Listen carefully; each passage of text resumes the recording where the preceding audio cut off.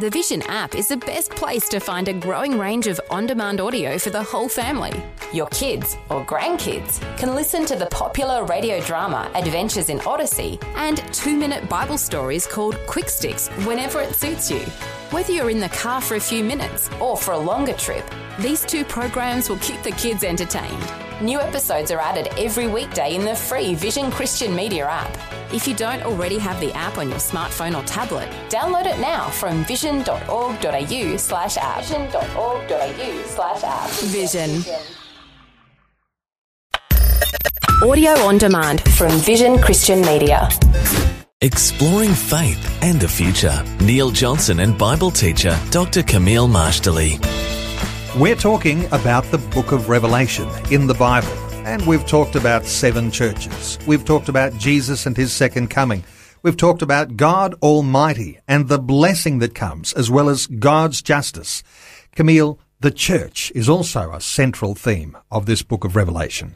Neil, you're right. The church is a central theme. In fact, as we've discovered, the book of Revelation is about Jesus Christ primarily and his second coming. It's about Almighty God, about the blessing of God, and about the justice of God. But here we've got another angle, and that is the book of Revelation is about the church. Remember that some of the Bible books, and there are 66 books of the Bible, as you know, many of them initially were addressed to the children of Abraham, the nation of Israel, initially. And still applies to them and applies to us too, because their book has now become our book too. We're grafted into the olive tree. But this book is really about the church. And when we talk about the church, we don't mean a denomination. We're talking about God's redeemed Jewish people, redeemed Gentile people with no middle wall of partition from the day of Pentecost all the way to the second coming. That's what we mean by the church. We don't mean a building. We mean the called out one, the ecclesia. The book of Revelation is about Jesus, but it's for the church. The revelation God gave to his servants to give to the 7 churches. And the cities of those 7 churches, of course, are all named, all in Asia Minor, Western Turkey today.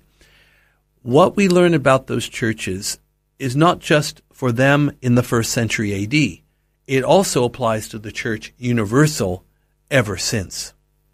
And when we talk about the church universal, we're talking about believers, followers of Christ, since that very first day of Pentecost, when believers were added to the church. We're talking about from the day of Pentecost till now. There is more than one way to interpret these sections of the church in Revelation chapter 2 and 3. One is that it applied only to those churches at that time, another is it applies to the churches in the end time, and others applies to the churches at that time, plus throughout church history. And I'm sympathetic to all of those things.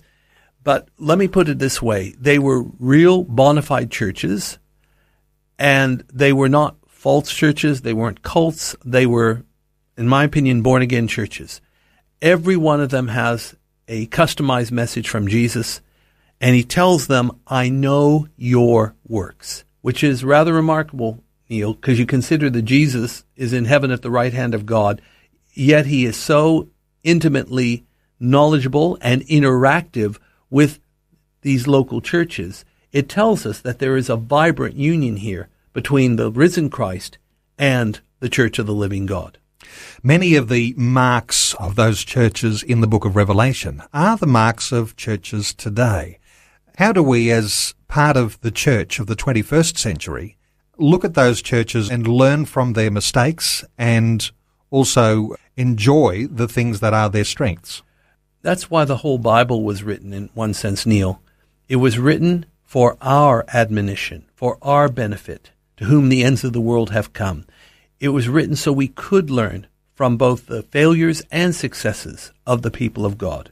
And Revelation chapter 2 and 3 is no exception. What we have to do is, first of all, read and study these chapters, listen to what God is saying, and let's not gloat over these churches because they stumbled here and there. Let's say, hey, we could be in the same boat. Let's avoid those mistakes. Let's embrace those virtues. So, in other words, read it and heed what it says to those 7 churches. And Camille, when we talk about the 7 churches and the church overall, the universal church, we're seeing a triumphant, victorious church in that last time. We see it triumphant and victorious after a period of tribulation as well. So yes, ultimately it is, but we are, as a church and as individuals, a work in progress. Faith and the Future with Neil Johnson and Dr. Camille Majdali from Teach All Nations. For more from Dr. Majdali, including books and DVDs on prophecy, Bible commentaries, plus today's and other episodes of Faith and the Future, go to vision.org.au. Thanks for taking time to listen to this audio on demand from Vision Christian Media. To find out more about us, go to vision.org.au.